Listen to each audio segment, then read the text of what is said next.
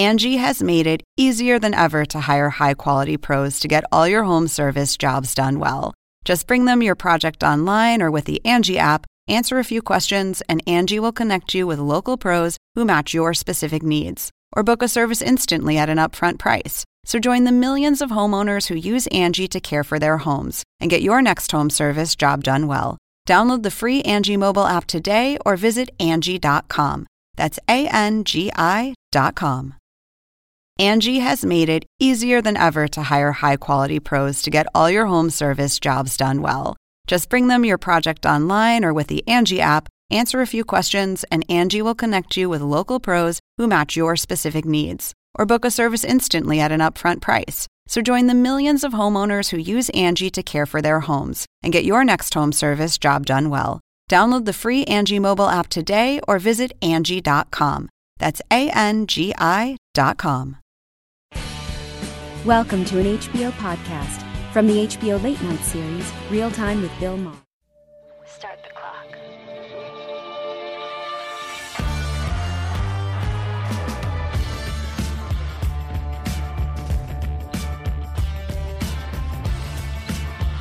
Right here with me.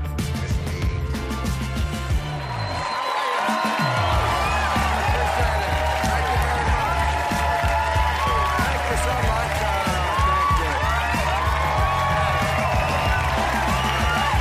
Thank you very much. Calm down, please.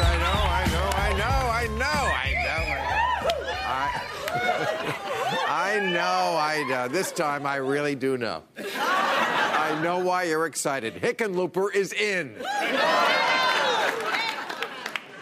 Hickenlooper, John, the former governor of Colorado. Now there are 13 people on the Democratic side running for president. And Hickenlooper, hey, Colorado, when he was governor when they became the first state in this country to legalize marijuana. So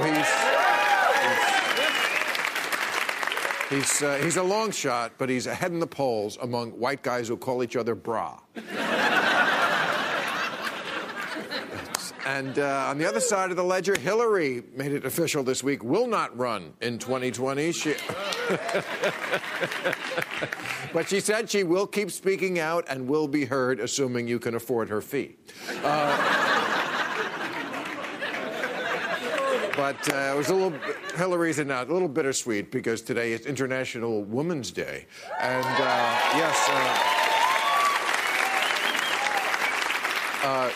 Trump marked the occasion by laying a wreath on the unknown first wife. It was very touching. Oh, you know who else is out? Bill Shine. He is Trump's fifth. He's had 5 communications director. This guy used to run Fox News. Apparently, he can't get along with Trump either.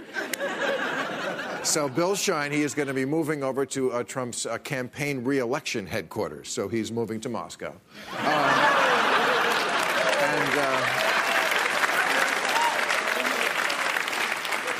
And, of course, you heard the big news. Trump's former campaign manager, Paul Manafort, was sentenced to 4 years in jail. And I don't know if he has... Thank you. I don't know if Manafort has learned his lesson. His first question was, does the jumpsuit come in ostrich? Yeah,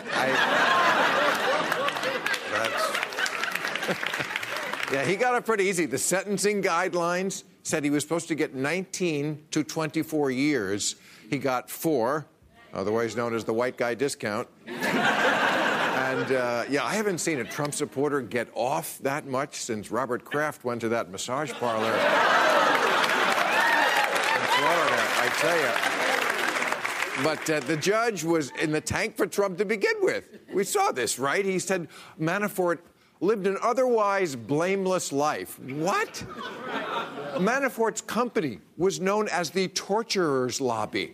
They worked for monsters. These were guys no one else would touch from places like Ukraine and Zimbabwe and Neverland.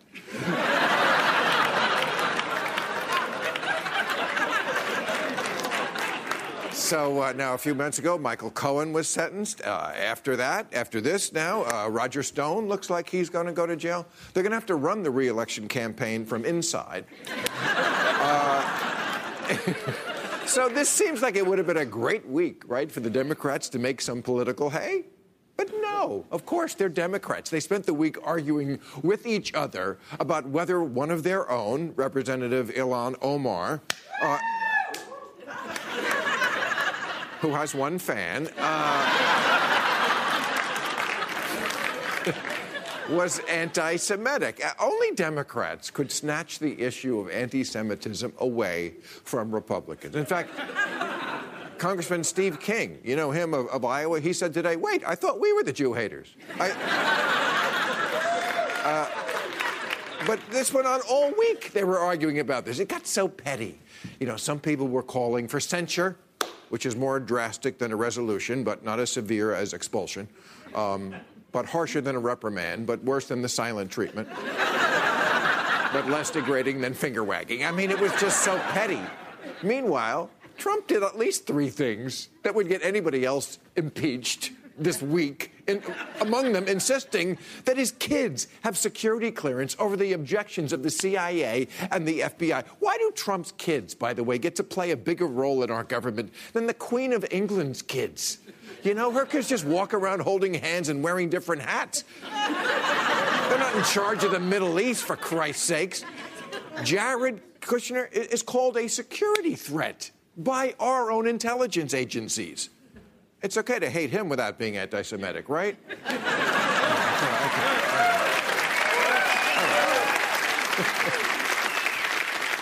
Also this week, a project of our first guest, CPAC, the Conservative Convention. It's kind of like the Conservative Oscars.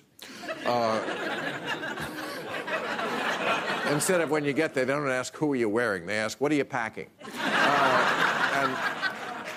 And it was notable this week because Trump went on for 2 hours and 20 minutes. I mean, there were kids who were born at the beginning of the speech who by the end of it were dating R. Kelly. I mean, it was... What? I'm sorry this shit is in the news. You know what? The Me Too movement has finally caught up with the music industry, and it's about time. They have gotten a pass on assault like nobody's business. I mean, one tweet of an allegation about an actor or a director or conductor, and they're gone. With musicians, everybody's like, I'm going to need to see a 12-part miniseries on this. All right, we got a great show. Michael Steele is here, Mary Catherine Ham, and Jonathan Alter. And a little later, we'll be sticking with author Noah Rothman. But first up, he is the chairman of the American Conservative Union, my old job, and host of SiriusXM CPAC 365. Matt Schlapp is very brave to come here. Matt Schlapp in the Lion's Den. There you are. Okay, Matt, so you are the man who... How long have you been running CPAC? 5 years or so. 5 years. Right. When did it start, CPAC? God, after Barry Goldwater got trounced. Way back then. Way back, yeah. Okay, so... The original group. Right. So this year, now, I don't know if you see a lot of liberal media. I do. I actually appear on a lot of liberal media. You're here. Exactly. That's right. That's right. And this is something I've been trying... That's actually pretty important. It is. And I've been trying to get the Democrats to go on Fox News. They should. They should, of course. You check the demos of Fox, there's a lot of independents and Democrats watching it. You got to get inside the bubble. That's right. Right. I mean, you may not convert a lot of people here, but maybe one. Well, it was a pretty close election. You know, an election can be determined based on these kind of strategies, and you should be smart enough to go everywhere you need to go. But Michael Cohen, at the end of his testimony, gave a kind of a warning. He did. And he said, you know, I worked for Trump for 10 years, and I believed him, and I lied for him, and I followed him. And those of who are doing that now, you are going to suffer the same fate as me. Did you see any sort of ghost of Christmas future when he said that? No, you did not. No. You don't see any parallels. I don't associate myself with Mr. Cohen. I'm sorry. No, but when he said that he lied for Trump, that he supported Trump. I mean, you support Trump fully. We've talked before. We have. You're not unaware of his myriad flaws. I'm not. Mr. Cohen's flaws? Okay, no, but Trump's I'm just saying, like this week we saw Manafort go to jail, sentenced to jail, right? Yep. I mean, Manafort, here's a guy who was deeply into debt to this Russian oligarch, Deripaska, right? Then he becomes campaign manager for Trump for free. Just walks in out of the door and says, you know, Putin really, he's kind of an asset of Putin, and now he's Trump's campaign manager. Right. You don't think this is going to haunt you? in the future? Look, we all have to put on our big boy pants and make decisions. And I made a decision back in 2016 that I thought Donald Trump would be a much better president than Hillary Clinton. People can disagree with me. Yeah, but now we've seen him as president for 2 years. And nothing has changed your mind. Actually, what he told me he was going to do as president, he has simply done. All the major things he ran on, people don't have to agree. Built the wall? People don't have to agree. You don't have to agree with what he said he was going to do. Right. But what did he say he was going to do? Build a wall, and Mexico would pay for it. He did say he was going to build a wall, and Mexico. And he is building a wall. Well, he said he would secure the border. He's not building a wall. That's not true. That's untrue. Well, there's no money to build a wall. That's not true. It's the second year in a row that we've gotten money. You want to call it a fence, a wall, a barrier? It's happening. Whatever it is, it's not happening. You're seeing things now because your cult leader says you should. Why don't you and I go down to the Rio Grande Valley together? We'll go see what's being built. But he said it would cost $25 billion. He couldn't get. Going to. Because he doesn't have the money. Because we still sort of live in a democracy. Okay, so all right, but which is why it's the president, because we live in a democracy. Yeah, well, I don't know how much longer. He just had a meeting with Kim. He did. Right? Yeah. And at the end of it, he was talking about the young American who was killed over there, tortured to death. Yeah. And he said, when asked about it, he said, Kim told me he didn't do it. I take him at his word. Mm-hmm.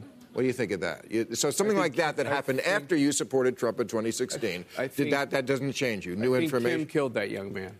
So and I think Kim is a dictator, and I think is a horrible person, and I think the bad thing is... Well, where does that leave you with Trump? He's got nuclear weapons. Okay, but where does that... trying to make sure that we don't have... But where does that leave you with Trump defending Kim and believing Kim? Well, you probably didn't listen to the 2 hours and 20 minutes of the CPAC speech. No. But he actually brought this up and said that he does believe that the regime is responsible for all of these. But that's not what he said. It's not what he said in Vietnam. I could read you the quote. It was a very simple quote. It was, Kim told me he didn't do it. I take him at his word. I read the quote. I'm giving you my opinion.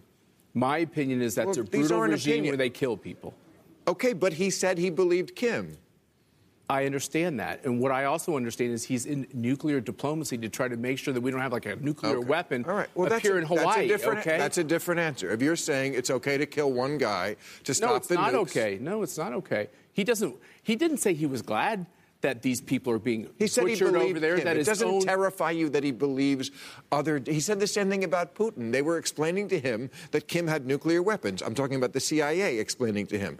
They were explaining to him that Kim could reach us, and he said, I don't think so. I believe Putin. He told me Korea doesn't have those weapons. Well, what about giving the mullahs in Iran $150 billion? That probably wasn't such a great idea either. Let's answer this question first, and we didn't give them the money. It was unfrozen. You know that. But they got the cash. They got the cash. We froze it. Yes, they got the cash for something. Right. He didn't get anything. They got the cash for dismantling their nuclear program. So Obama did that. He put up with the mullahs so that he could get what he thought was a higher purpose, which was to rid Iran of having nuclear capabilities. That's what he did.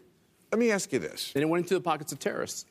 His children, this week we found out, he demanded that they get security clearance, again, over the objections of the CIA and the FBI. Do you think this is what the founders had in mind, that someone who loses the election by 3 million votes then gets to put his kids in government? You're a big founder guy. All conservatives are. You love the Heritage Society and all that stuff. And is that what they had in mind? Yeah, they like the Electoral College. That's why they created it. They have no problem with that. And they don't have any, there was never any issue with Rosalind Carter. And what about kids? What about when Rosalind Carter she'd go to any meeting? Jimmy Carter said she can walk into any meeting. She wasn't elected to do anything. Dick Cheney's kids worked for him in positions. Okay, but Rosalind Carter wasn't in charge of the Middle East. She was in charge of anything she wanted to be. I don't remember that. You don't remember? I don't remember Rosalind Carter being in charge of the... No, you're not. I'm a lot older than you. I don't remember that. We'll fact check it. The fact is that kids... Never have any luck with that. Here's what presidents do. Presidents have the advisors they want to have. They reach out and talk to anybody they want to talk to. Whether you go through a background process or not, most presidents have decided to confide in their spouses and their children to great length. The difference with these two is they decided to go through an FBI background. You can do it, just don't tell me it's not unprecedented. It's completely unprecedented to put your son-in-law in charge of the Middle East. I agree with that. Thank you.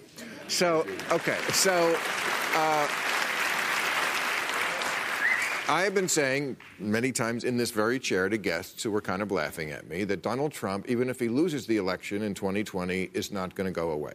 And I found some vindication when Michael Cohen concluded his testimony, when they asked him, why are you here? Right. And Michael Cohen said, I'm here because having worked with Mr. Trump for so long, I don't think he will leave. He knows Trump pretty well. What do you think of that? I think that's absurd. You think Trump will leave? I have these flashbacks to 2016 when I was told that election night Donald Trump wouldn't accept the results of the election. Yeah, right? Remember that? That's immaterial because he won. It's the same thing. He said before the election he might not accept the results if he loses. But Hillary Clinton was the one that didn't accept the results that night. She waited till the next day, right? So the next day. I think I'm talking about him just staying there. Well, you're talking about it doesn't mean it's going to happen. Okay, so let me ask you this, Matt. Is it okay if I have the opinion that I think that if he loses, he will pack up? Yes, he might even want to leave because it hasn't probably been that joyful. No, he's not going to want to leave because he knows he'd go to jail. He can't leave. Stop. He can't leave.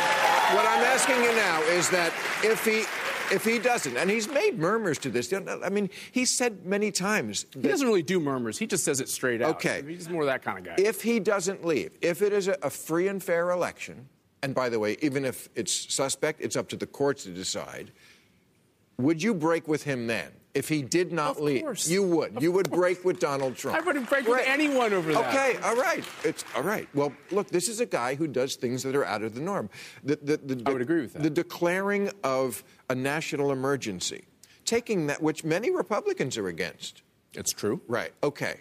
So that's taking. There's going to be a big vote in the Senate. It's an open question as to whether or not they're going to have the votes. When you take upon yourself a power like that, when you say, I want this power. Actually, Congress passed a law that was upheld by the Supreme Court that gives them that power. Not to do what he did in the way. Not about things like this where the Congress has voted on something. This is about the power of the purse. He's taking their constitutional right. This is different. All the money, Bill. I mean, we can criticize both parties for this. All that money has been appropriated. Congress sends all of this extra money into these accounts. And maybe Congress ought to be a lot more penurious about what they put over in the executive branch. And the fact is we have over 30 of these emergencies that have been declared for all kinds of reasons. Not like this, and you know it. This one is the president's responsibility, clearly in law. Okay, so let me ask you about Fox News. That was another big story this week. There was a large article in the Inquirer. The New Yorker. It'll be in the Inquirer. Is that my next question? Yeah. I'm very worried now. Yeah, that's right. Jane Meyer does not work for the Inquirer. But she's saying that basically Fox News is running our government, which I think we know because Trump watches Fox and Friends in the morning, and then he tweets very often as he's watching it. Sometimes he doesn't even refer to what he is tweeting. You just have to know that's what he's watching. Sometimes he's just going to tweet, oh, yeah. But what do you want me to say? This is completely, but this is unprecedented, too. I mean, the fact that Sean Hannity does a show every night praising Trump, and then after the show, Sean Hannity and Trump talk. Now, if Obama was talking to Rachel Maddow every night, what do you think? Well, I mean, I remember. What would you say? I remember the Obama presidency when Fox News actually wasn't treated like a news outlet, and I think that was a mistake. And I think that what's going on... but this is different. This is the President of the United States talking every day to the people on the station that he likes. I'm going to give you a dirty little secret. If Obama talked to Rachel Maddow every day, what would you be saying? I don't know. Did he? I don't know if he did. He didn't. I don't know I promise you he didn't. I'm asking you what... See, I have this book. It's called If Obama Did It. And I need to get my glasses. I'm going to present you with a copy. Wait, I just want to read a few things. If his campaign manager went to jail, if his lawyer went to jail, if his national security advisor went to jail, if his albino assassin, Roger Stone, went to jail, if he had an affair with a porn star, paid hush money to a porn star, if he used an unsecure phone, if he gloated with the Russians in his office after firing the head of the FBI. Stop me if you find any of these. If he had unchaperoned talks with Putin. Can you imagine if Obama did that? If he said, I believe Putin. If he gave his children jobs in the administration.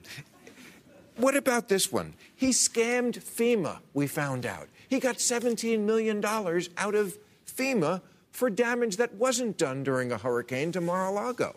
That alone they would have impeached Obama over. You can keep going through all of that. And I give you, there's a lot of material. But I'm just... You gotta allow me. You gotta allow me to give an answer. I am. Let me give you what's going on. Right. What my opinion in politics. Okay. Is that everyone can continue to say that you said a scam artist, that he's a liar, all these questions. He told people across this country that he was going to do 5 or 6 big things, right? No matter whatever else he does, that's okay. No, but let me just try to answer the question. All right.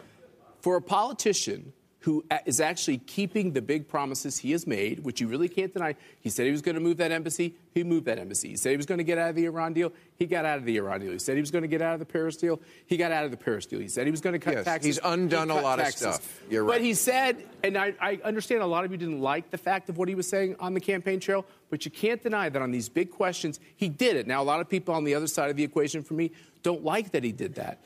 And when people in the news media have this constant refrain that he has been so dishonest as president, they have to understand for the people who supported him, he is simply they view him as doing what he said he would do.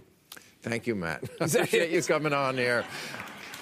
Give him a hand, Matt Schlapp. He came into a place like this. All right. You're still standing. I appreciate it. All right, let's meet our panel. Oh, man. That ain't easy. All right, he's a best-selling author, MSNBC political analyst, and co-director of the HBO documentary Breslin and Hamill, Deadline artist Jonathan Alter is over here. Jonathan. Well, she's a CNN commentator and author of End of Discussion, How the Left's Outrage Industry Shuts Down Debate, Manipulates Voters, and Makes America Less Free and Fun. Mary Catherine Ham. How you doing? And he is the former RNC chair, MSNBC political analyst, and host of the Michael Steele podcast. Michael Steele's over here. All right. Let me just read. I didn't have the exact quote from Michael Cohen that I was talking to Matt about.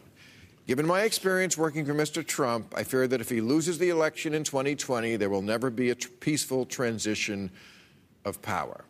You know, I've talked about a slow-moving coup. It seems more like now, in Trump's mind, it is a necessary coup because the only place he's safe is as president. He's the only American who has the protections from the crimes that we now know he has been committing. So he has no place to go. We put ourselves almost in this situation where he can only be president or go to jail. So he can't give up this office. Issue 2. No. But he will have to. And you know, look, he will have to. But here's the thing that I think it's important, at least from my estimation of it. Trump likes to throw this stuff out there. He did it during the campaign. You referenced the fact that, he was saying, well, I may not do this, I may do that. And this is just one more narrative. This is less about the fear that everyone else has when they hear it, and more in how this base responds and moves further into him, almost like a ring around him. You sort of heard a little bit of that from Matt. So the idea that he's not going to step down is ludicrous, but right? It's not. They are already. Can I read you just what, he said this in February. The Dems are trying to win an election in 2020. They know they cannot legitimately win. They cannot legitimately win. Here's Press Secretary Kayleigh McEnany, whatever her name is. You got it. These desperate Democrats know they cannot beat Trump in 2020, so they seize the power that they have zero chance at winning legitimately. They're putting this idea out there that they could not beat Trump legitimately. You've been saying this for a long time, and you've been right. I think he will not want to go, but he will have to go. Right. And the reason he will have to go is that we actually have a system in place for this. After Congress certifies the election, it will then goes to court, right? And when the court goes makes and removes a decision, them? Federal marshals. So there's actually federal marshals. So federal marshals. When there were these court decisions during the civil rights era, remember the federal marshals would escort the little girl into school. They would enforce the court order. I hope so. They will frog march him out of the White House. I hope so. Let's see. Look, We'll see. He's very popular with men in uniform. Actually, not with those guys. The bureaucracy doesn't like him. Look, maybe I got into Hickenlooper's weed. Maybe you guys need more of it. I ain't that worried about this. I'm not either. Yeah. Look, I think he wants to get back to Trump Tower because I've been in the White House. There are far more gold fixtures up in New York. 2, look, nothing he does is slow-moving or subtle.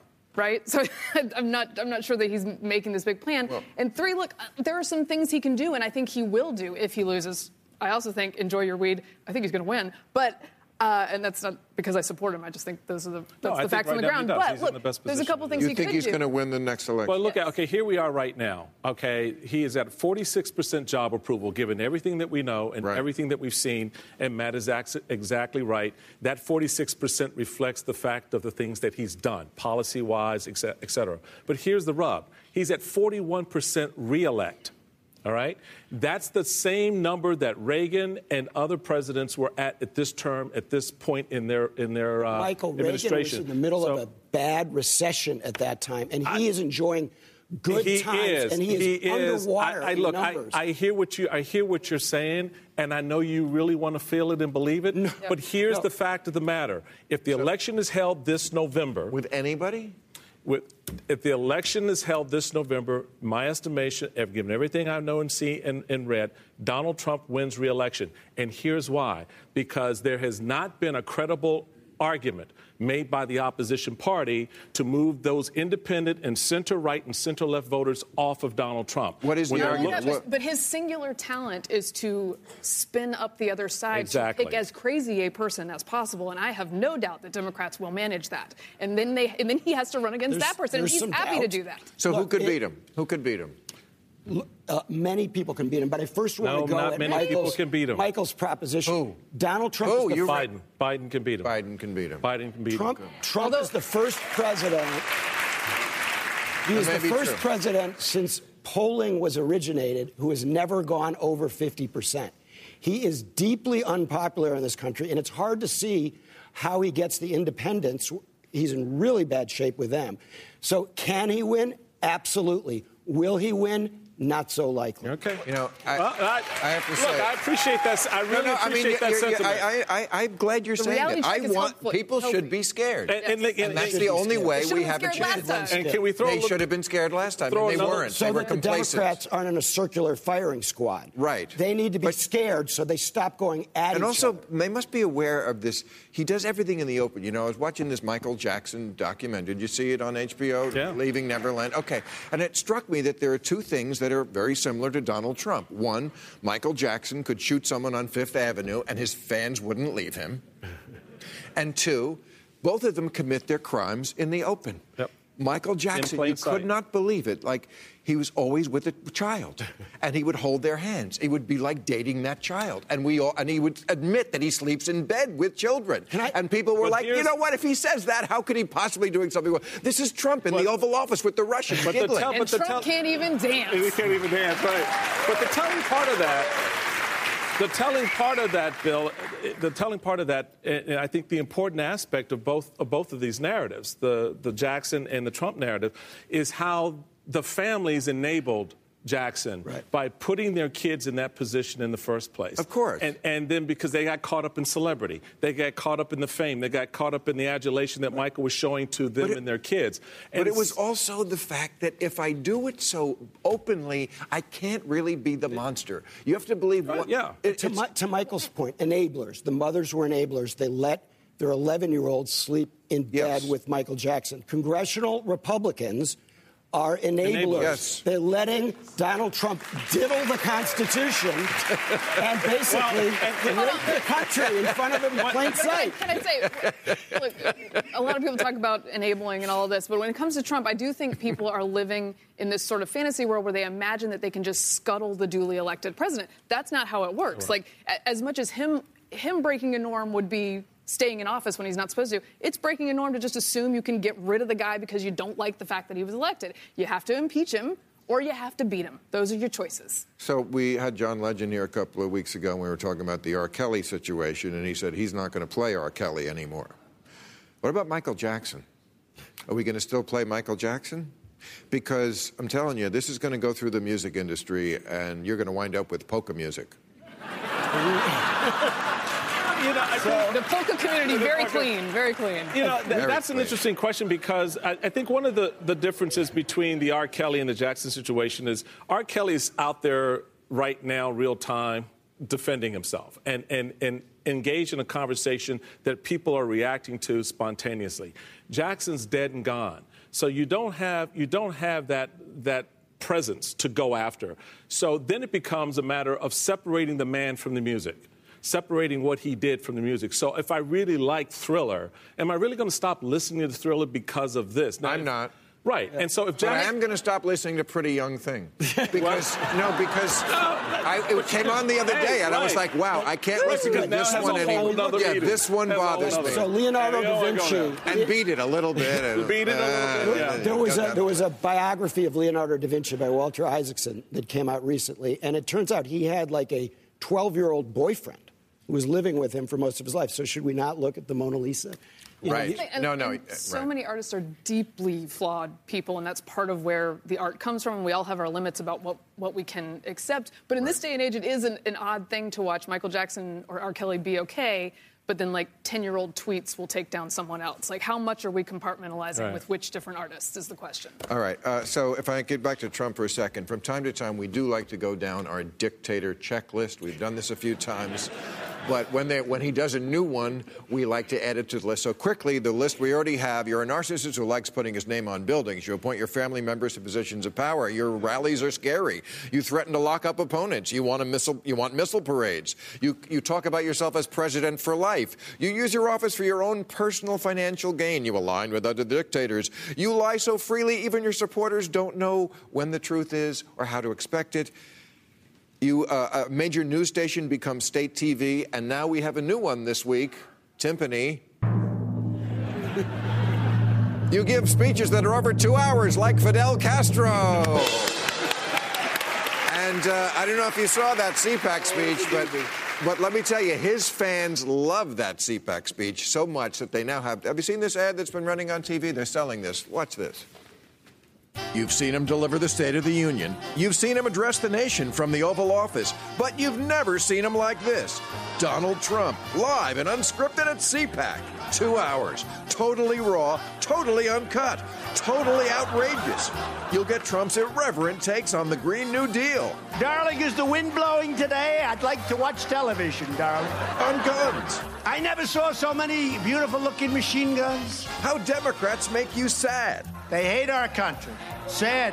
It's very sad. Plus, you get Trump's classic impressions. The stuffy CNN guy. President Trump is waiting for the Mueller report. The overreaching Democrat. He asked Russia to go get the emails. And clueless Jeff Sessions. I'm going to recuse myself. But wait, there's more. You'll also get fake news. Fake news. Fake news. Fake news. And everybody's favorite, lock her up. Plus over 20 minutes of material too hot for TV. They're trying to take you out with bullshit. Order now and we'll throw in Trump's hilarious flag-hugging routine. Donald Trump, live and unscripted at CPAC. Get yours today. You know I'm totally off script right now. Order now and Mexico will pay for it. All right, he is the associate editor of Commentary Magazine and author of Unjust, Social Justice, and the Unmaking of America. Please welcome Noah Rothman. Noah, how you doing? Pleasure, sir. Great to meet you. I really enjoyed your book. It deals with themes that I bring up a lot here. Let's just start off by talking about identity politics. That's a big thing in your book. And I think sometimes people hear that phrase. How would you define identity politics? Yeah, it's tough to define because it's pretty amorphous. It encompasses a lot of things. So this isn't really an anti-identity politics book, although I'm kind of against it. Identity politics is basically politics in the rest of the world, and it's so ingrained in us. It's probably tribal. It's probably an evolutionary trait. What this book is against is identity politics as an organizing principle, as an alternative theory of governance that is in many ways antithetical to the American ideal, the egalitarian meritocratic ideal. I don't think we've improved on that. What we're trying now isn't an improvement. And you lean conservative, but I don't think you're crazy. Thank you. Yes, I mean, I want to set the standards here. Like most Republicans believe reverse racism is a bigger problem than racism. You wouldn't agree with that, right? No, I think it's just two sides of the same coin. This is a crippling victimization narrative. The notion that racism is worse, right? Yeah, of course, and discrimination is bad. I want to get to the not crazy part. Not good. What this book identifies is sort of a crippling, paralyzing victimization narrative that I think is really attractive to a lot of people on the left and the right. It builds a coalition pretty easily, saying that your lot in life is not your own making. Somebody else is responsible for that. You don't have to take responsibility for your own affairs. That's a powerful organizing principle. It's crippling. But, right, and some of that is true, right? I mean, you know what I thought of when I was reading your book? Do you know the song that Obama used to play when he took the stage, or left, actually, at the, it was called Only in America by Brooks and Dunn? You know that? It was a... I love the song. Yeah. I love the song. But the lyrics always bothered me a little, and I'll read them to you. Only in America, we all get a chance, everybody gets to dance. That's what you're saying, and that is true. And one kid dreams of fame and fortune, one kid helps pay the rent, one might end up in prison, one might just be president. And every time I hear it, I think, yeah, but it's not exactly equal who might end up in prison and who might be president. Right? You would admit that. Absolutely. Okay. And when I talk to college students, for example, about this, and I say that the American ideal, the egalitarian meritocratic ideal, is optimal, I get a lot of pushback because they say, well, the American ideal has always failed. We've never achieved it. And if that's all you know of the American ideal, why would you think it's worth preserving? One of the things you say on the show often that I agree with and I talk about in this book is that we don't teach civics anymore. And I don't mean how to pass a bill. I mean what the founders read and believed. Burke, Montesquieu, Francis Bacon, the kind of people who taught us that the height of a human aspiration is to treat everyone equal before God, before the law, and to not see tribes and individuals as representatives of a collective and treat them as such. We haven't improved on that. That's really the ideal. And so the operative phrase, in a more perfect union, isn't perfect, it's more. This is something you will never achieve. It's aspirational, but you don't have the opportunity or the option to stop trying. Right. And I think you're onto something. I talk about it here a lot, that there is I would say, a cancer on progressivism with some of the, I guess they call themselves social justice warriors. I don't think they're interested in justice. I don't think they're interested in truth. I think they're interested in clicks. I think they're interested in things that make people click. And when I read them, it makes me glad I didn't have kids who would see this. Hey, I got a smattering of applause there. Well, social justice is a noble idea. Exactly. It is the idea of fairness and equality in a just society. In practice, it has become antipathy towards notions like meritocracy, like you can rise above your station in life, or colorblindness in institutions. Right. White supremacists believe all this stuff, too. Yes, and it seems like they just say things to dare you, to oppose them, that would then make you a bad person. Like they'll say, there are 71 genders. Disagree with that, asshole. Would you? Would you disagree with that? I would disagree with that, yes. Yes, I think we could get a scientist on here who would tell us the truth about it. Would you disagree with that? Just messing around. Yes, okay. So what about cultural appropriation? I mean, that's something they talk about a lot. I feel like that's something that was just made up. It doesn't really... no one is hurt by cultural appropriation. If somebody sings a song that was inspired, I mean, the Beatles sang songs that were inspired by R&B groups of the 50s, that doesn't mean that those people aren't able to sing their own songs. Absolutely. So I can kind of see a grain of value in this if you're trying to protect and preserve culture from somebody who doesn't value it and cherish it, and from debasing it. I can understand where that comes from. In practice, again, what this has become is establishing boundaries, is creating a sort of space in which you can, again, project power and influence, because culture it defies traditional notions of ownership. Nothing is lost in the transaction, right? I'm not stealing anything from you by appropriating your culture, especially if I value it and treasure it. Or wearing dreadlocks. Why does that hurt somebody if a white person wears dreadlocks? I've seen people called out for that. And if it is done in a way to harm and to offend and to degrade and debase, it's something very different from... Usually not. It's just, I like that look. Right, but it is... But it's the kind of... Well... What, is that bad? Not a good look. Not a good look. I don't think it's a good look either. No, but I think a lot of it is, to your point, Noah, is how you use it. How if you appropriate it in a way in which you are trying to be something you're not, and trying to ingratiate and make a point politically or socially or otherwise, that's grating on the folks that you're trying to supposedly support. And I don't think we have those kinds of conversations enough where those lines are brightly drawn. And when a white woman goes around the country and says she's black, and her white parents say, no, she ain't,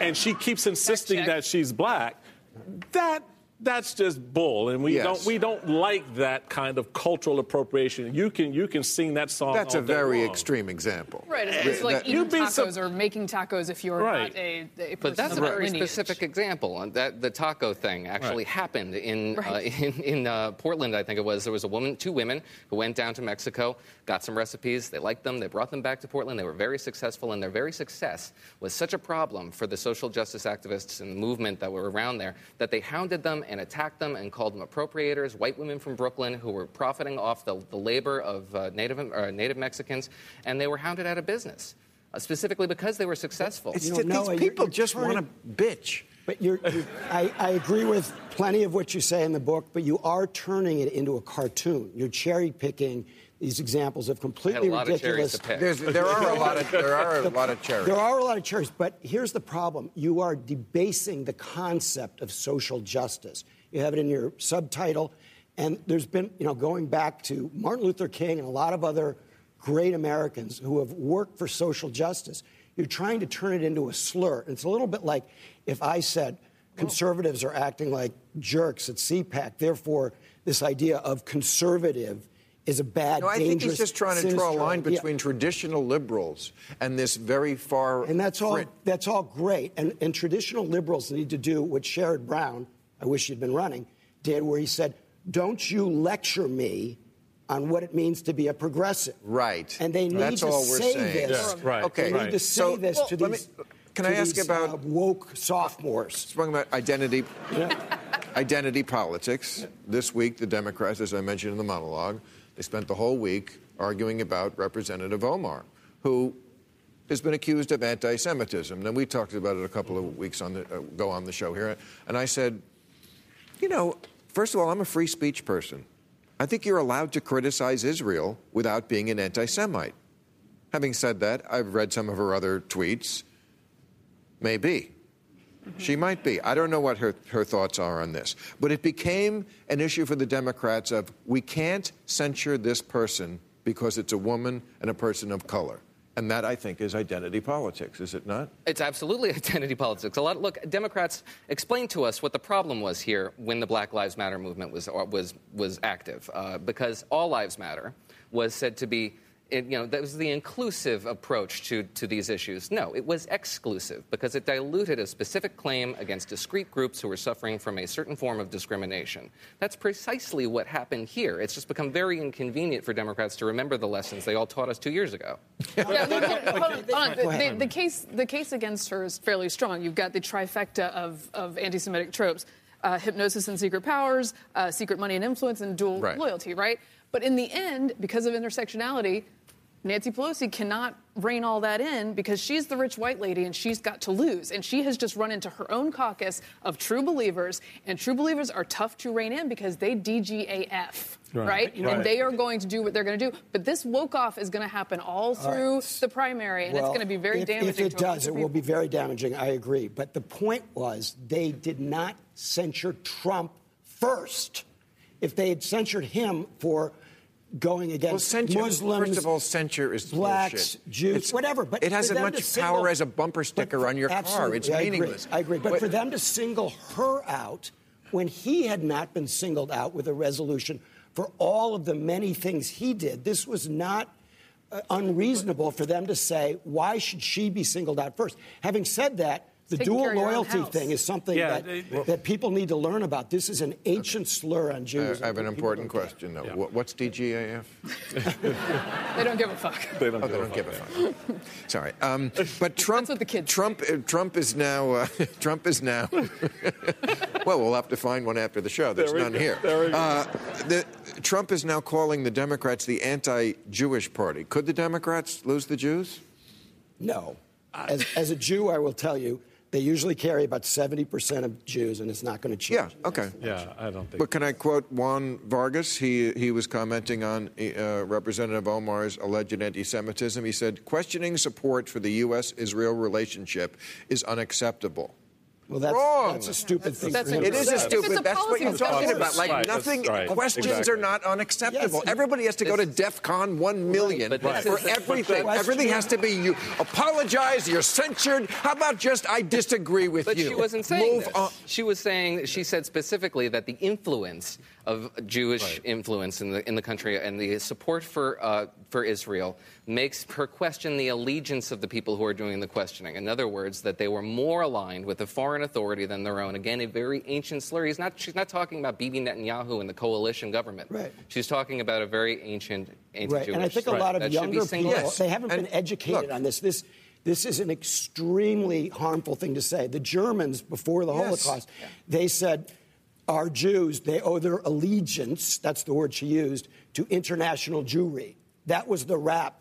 So this is not like just some little tiny insult. This is a major insult that she made. The woke sophomores DGAF about that, though. Well, they there's don't a know place about for it. this. I hope she They're comes on ignorant this of show and we can talk, and she and I would agree about very little about Israel and Palestine. We would agree that Palestinians are victims, but not of Israel. Right. They're victims of other Palestinians, unfortunately. To flip back to the Trump piece. The Trump piece on this, I think, though, that the political impact of what the Congresswoman is saying and has said is definitely fodder for future reminders from candidates at all levels, including the president.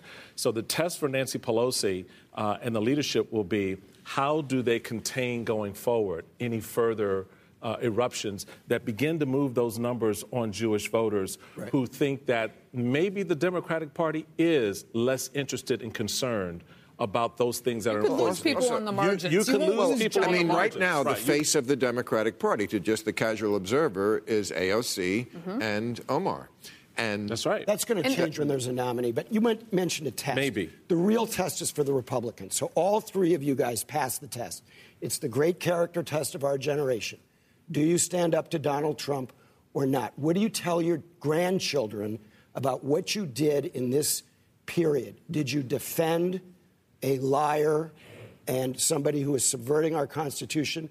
Or did you enable him? But if and you, everybody has if you are running every block Republican for somebody who is test. expressing anti-Semitism in the Congress, you're not attacking You ain't Donald passing Trump. the test. Right. Yes, you're not passing any test. I agree, but Republicans also have to go after Trump for his many examples of anti-Semitism, which we can go down the list. Just because he supports Israel doesn't mean he hasn't been anti-Semitic. Thank you. It's time for new rules now. New rules.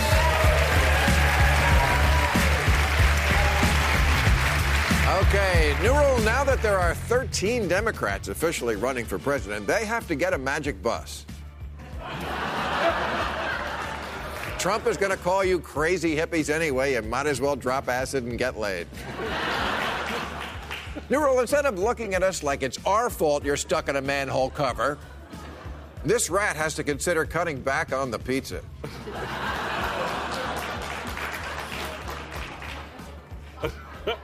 New rule, and this one is for people whose ships sink in a storm and then they swim for miles and finally make it to the shore.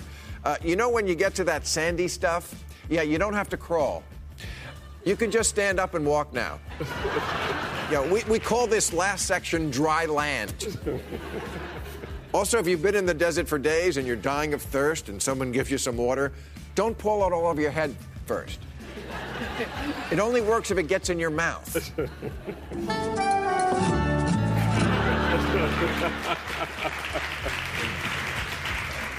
New rule, now that companies are making portable lactation rooms so women can breastfeed with a little privacy, They have to make a similar room for men for those times when we really need to rub one out.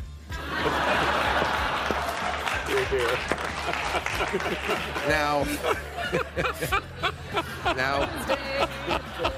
did you say here, here? Okay, all right. Now, people will ask if this yank tank is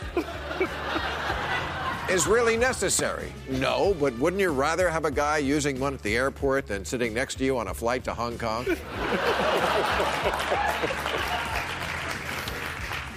New rule, red Solo cups must come with warning labels. Oh, yes, with helpful hints like, that Hitler salute seems funny now, but it's not. He is not the gender you think she is.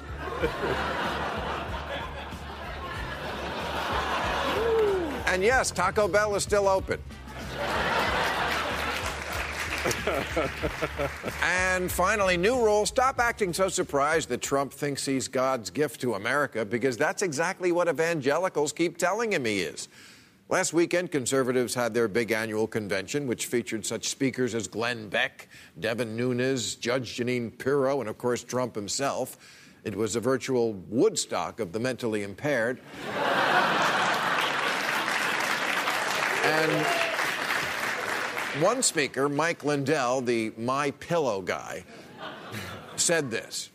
I see the greatest president in history. Of course he is. He was chosen by God. Yeah, Mike's pillows are made from foam, but his head is stuffed with feathers. But Mike's belief there is not unique. A significant portion of our population believes that in 2016, God put Donald Trump in office. And I was giving all the credit to Putin. And if you watch the 700 Club regularly, like I do, you know that evangelicals are now making the claim that Trump is a modern-day version of King Cyrus. King Cyrus. He's King Cyrus. Yes, King. In the Bible. Okay, why Cyrus? Well, because evangelicals needed to solve this little problem they have, which is that they want to support a Republican president, but this particular one happens to be the least Christian person ever. A man who loves flesh peddling, coveting, cursing, cheating, bullying, bragging, sloth, adultery, and ripping off charities. And who lies more frequently than the rest of us pee. The type of man who would go into a confessional booth and never come out. So, how to square that circle? Just say Trump is like King Cyrus. Trump has the Cyrus anointing. God was raising him up like Cyrus. They're calling our president, Donald Trump, they're calling him Cyrus. Donald Trump is the Cyrus, gets it. President Trump will be like Cyrus. Donald Trump is like a modern-day Cyrus. Yes, I know what you're saying to yourselves. Bill, who the fuck is Cyrus?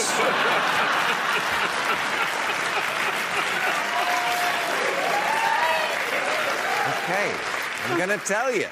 Cyrus is the ancient king of Persia who conquered Babylon, where the Jews were living in captivity. This is before Miami.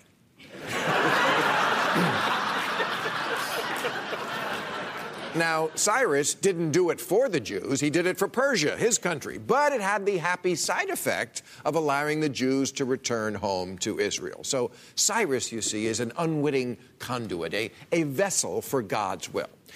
Except Trump isn't a vessel for God's will. He's a vessel for fried chicken.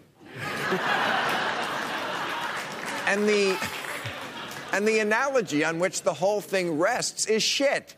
For one thing, Cyrus wasn't a fat, orange, conscienceless scumbag. He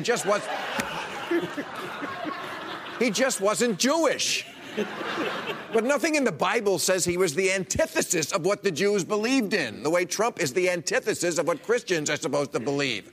Cyrus wasn't a notorious sinner. He wasn't a pathological liar. He didn't call scribes the enemy of the people.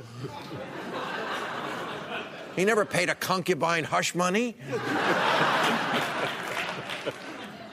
And Cyrus wasn't the leader of the Jews. If Trump equals Cyrus, he would have to be a foreign leader who unwittingly helps America. We're the Jews in this analogy. But they don't care. You see, that's religion for you. The more it doesn't make sense, the better. Because it proves your faith. So when the name Cyrus comes up amongst Christians, they all nod approvingly that they're down with the code, like when potheads hear 420, you know. They also get this, believe it's significant that the chapter in the Bible that mentions Cyrus is Isaiah 45, and Trump is the 45th president. You can't argue with science, people. You just... And to be frank, I don't believe anyone even checks biblical passages anymore. You say a biblical-sounding phrase with a couple of numbers after it, and religious nuts will crochet it and hang it up in the kitchen. I mean,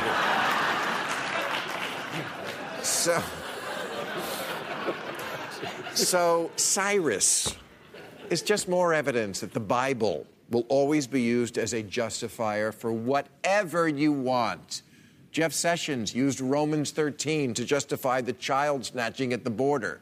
Senator Kevin Cramer used Thessalonians to argue for throwing families off food stamps, because it says, if a man will not work, he shall not eat.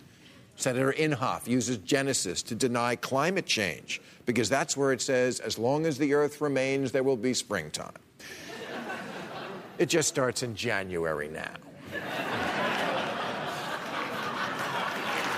You know,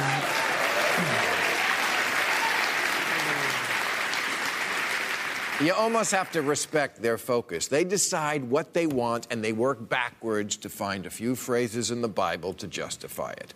Us secular types, we don't have that luxury. We see Trump colluding. We can't point to Isaiah 45.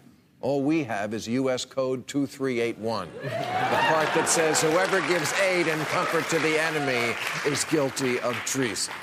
Okay, that's our show. I'll be at the Pavilion at Toyota Music Factory in Dallas on March 16th and at the Sanger Theater in New Orleans April 6th. I want to thank Jonathan Alter, Mary Catherine Ham, Michael Steele, Noah Rothman, and Matt Schlapp. Stay tuned for Overtime on YouTube. Thank you, folks. Catch all new episodes of Real Time with Bill Maher every Friday night at 10, or watch him anytime on HBO On Demand. For more information, log on to HBO.com.